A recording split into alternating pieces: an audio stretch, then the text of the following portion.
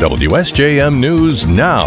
This is the 5 o'clock news block on News Talk Sports 94.9 WSJM. Brought to you by the Town Crier Wire. In the newsroom, I'm Andrew Green. Roughly 8% of UAW members stopped work at the big three auto plants in Michigan, Ohio, and Missouri Friday after their contracts expired and no agreement could be reached. The talks continued throughout the weekend and resumed today.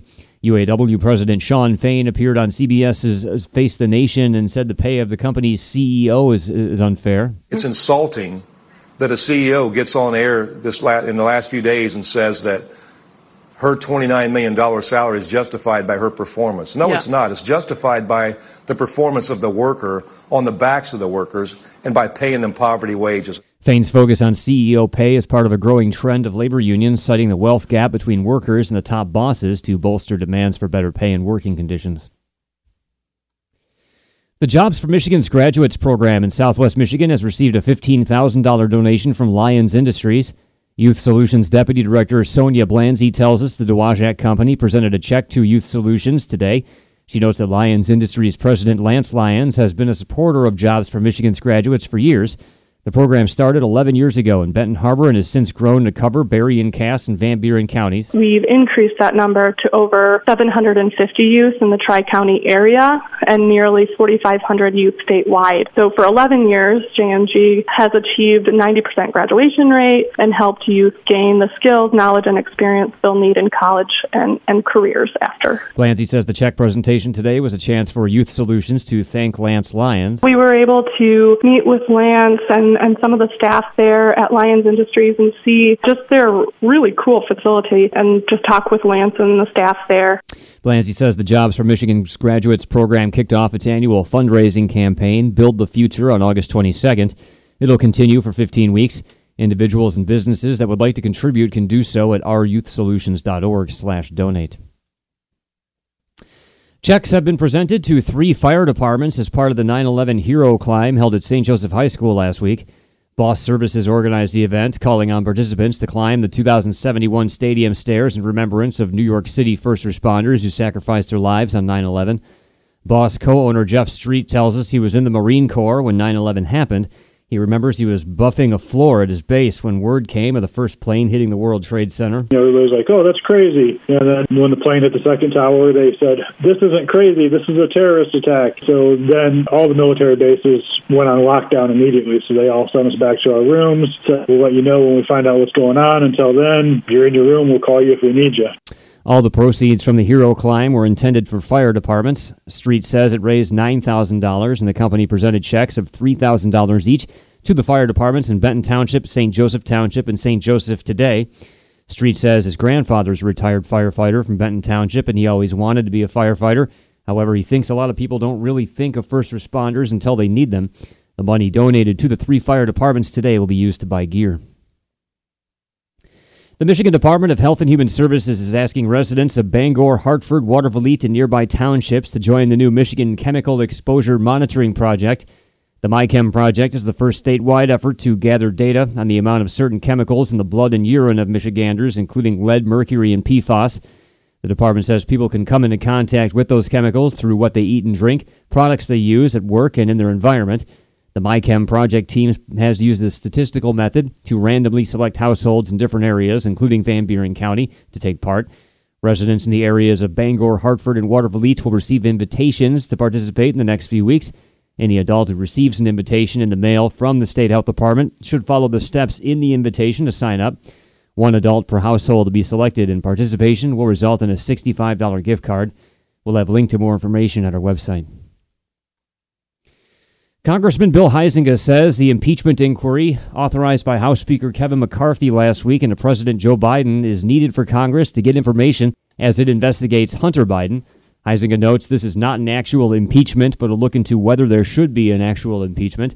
He says federal agencies in some cases have not been cooperative with the Hunter Biden investigations. What an official inquiry does is it is legally more compelling for these governmental agencies to cooperate and turn documents over. And this is actually the exact same process that Speaker Pelosi had implemented with the original first impeachment of Donald Trump.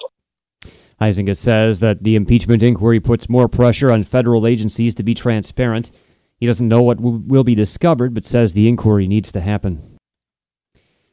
The Benton Harbor Arts Association will hold the Fall Art Hop this Friday in Benton Harbor's Arts District. The association's Scott Gain tells us they hold art hops each year to connect people with all the artists and businesses active in the Arts District. The idea behind it is to introduce local artists and creators and musical acts to the downtown Benton Harbor Arts Association or Arts District. It also is, we feature, during the Art Hop, we feature those artists and creators and the various businesses around the district. Gaines says the Arts District businesses will be holding special events during the Art Hop Friday. For the Bell Dance and Music Center, they have live music and students. Water Street Glassworks is doing a pumpkin patch glass boat blowing event. Delivery has an artist, and the beer garden's open. Gain also notes there will be live rooftop music. The Art Hop kicks off with a history tour of downtown Benton Harbor offered by the Morton House. And then the Arts District events will run from 6 to 9 p.m. Friday. We'll have a link to more information at our website. And the Board of Directors of the Van Buren Conservation District has appointed a new director for the organization. Emily Hickmott will take the position effective October 1st. She's currently the Deputy Administrator of the district. Hickmott started with the group in 2018 as the recycling coordinator. The Van Buren Conservation District says she's worked to expand recycling education and access, support the agricultural community, and address landowner concerns. In her new role, she'll oversee the staff and lead efforts to meet conservation challenges. The board says Hickmott embodies the mission of the Conservation District. The district is preparing to mark its 80th anniversary next year. WSJM News Now continues with your Bloomberg report.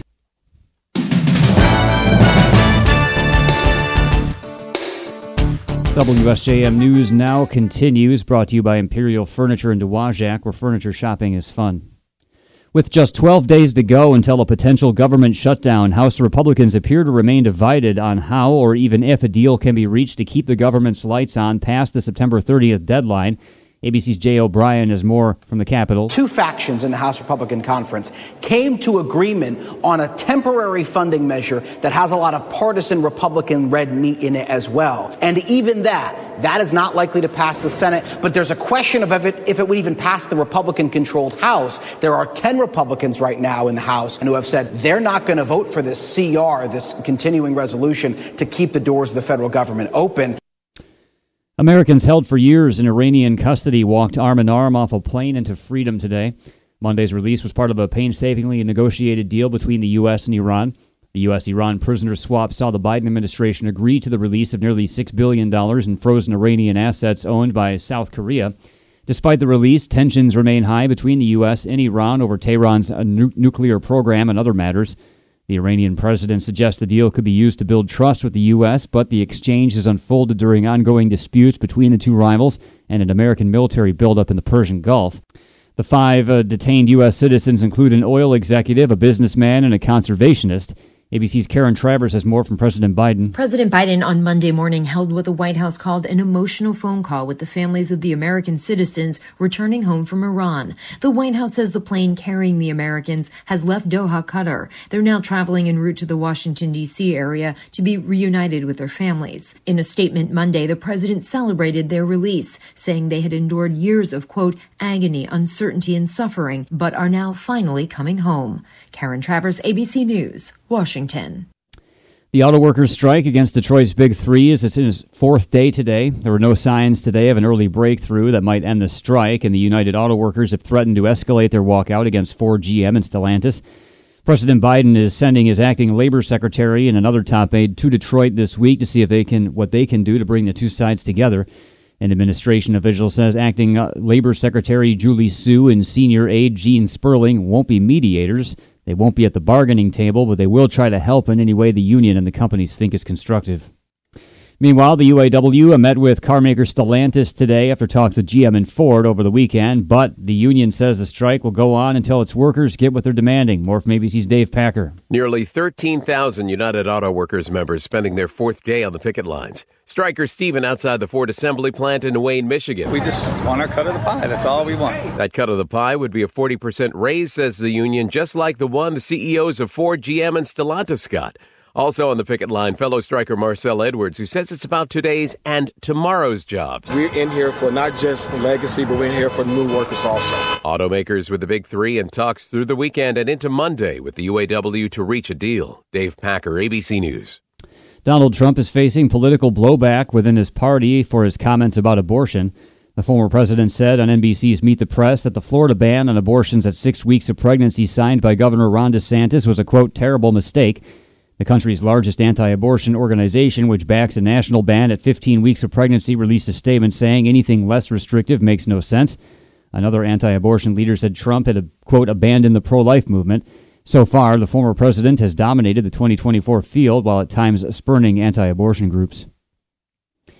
Investigators are trying to figure out why a 29-year-old man who's now under arrest allegedly ambushed and killed a Los Angeles County Sheriff's deputy on Saturday. ABC's Alex Stone has more from L.A. An emotional Los Angeles County Sheriff announcing the arrest of accused deputy killer Kevin Salazar, a 29-year-old who investigators focused in on after tips came in. He was arrested following an hours-long standoff. Sheriff Robert Luna saying it's unknown if Deputy Ryan Klinkenbroomer was targeted because he was law enforcement, but that it's a risk all police know is out there. And in this case, Ryan's family will never see him again. Salazar is now booked into jail as investigators work on a motive for the killing. Alex Stone, ABC News, Los Angeles. British police say they've received a sexual assault allegation after media outlets published claims against comedian Russell Brand. Promoters have scrapped the remaining dates in a string of live gigs by Brand after the allegations, which he denies. 4 women told the Channel 4 television documentary and the Times and Sunday Times newspapers that Brand assaulted them. London's Metropolitan Police Force said that after the allegations were published, it had received a, quote, report of a sexual assault which was alleged to have taken place in Soho in central London in 2003. That's 3 years before the earliest of the alleged assaults reported by the media outlets. Brand denies all the claims, saying his relationships were, quote, always consensual. And Bill Maher is the latest talk show host reversing course and not restarting his show amid the Hollywood strikes. More from Jason Nathanson. Bill Maher is joining Drew Barrymore, Jennifer Hudson, and The Talk in walking back their decisions to start making their talk shows again, while their WJ writing staffs remain on strike. On social media, Maher writes that his decision to return to work was made when it seemed like there was no end in sight to the strike, but now that both sides have agreed to go back to the table, he'll delay the return of Real Time on HBO. The writers in Hollywood studios will start talks again on Wednesday.